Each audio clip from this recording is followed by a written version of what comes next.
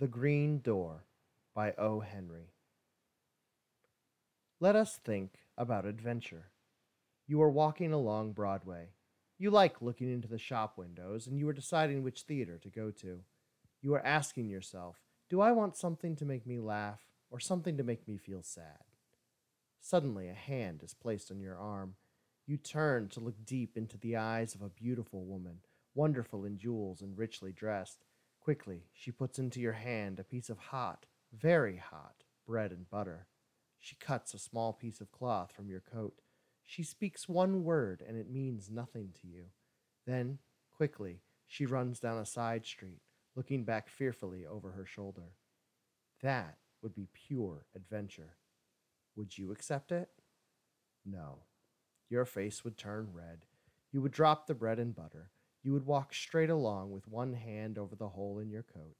This you would do if you are not one of the very few in whom the pure spirit of adventure is not dead. There have never been many true adventurers. You can read stories about men called adventurers, but they were really businessmen. There was something they wanted, lady or money or a country or honor, and so they got it. But a true adventurer is different. He starts without any special purpose. He is ready for anything he may meet. There have been many half-adventurers, and they were great men. History is rich with their stories, but each of them had a special purpose.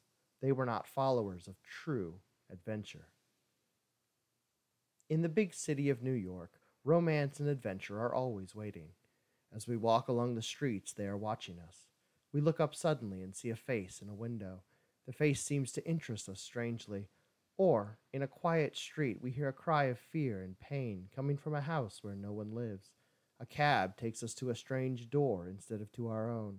The door opens and we are asked to enter. At every corner, eyes look toward us, or hands are raised, or fingers point. Adventure is offered, but few of us are ready to accept. We are ready to do only the things we do every day. We wish to do only the things that everyone else does. We move on, and someday we come to the end of a long, quiet life.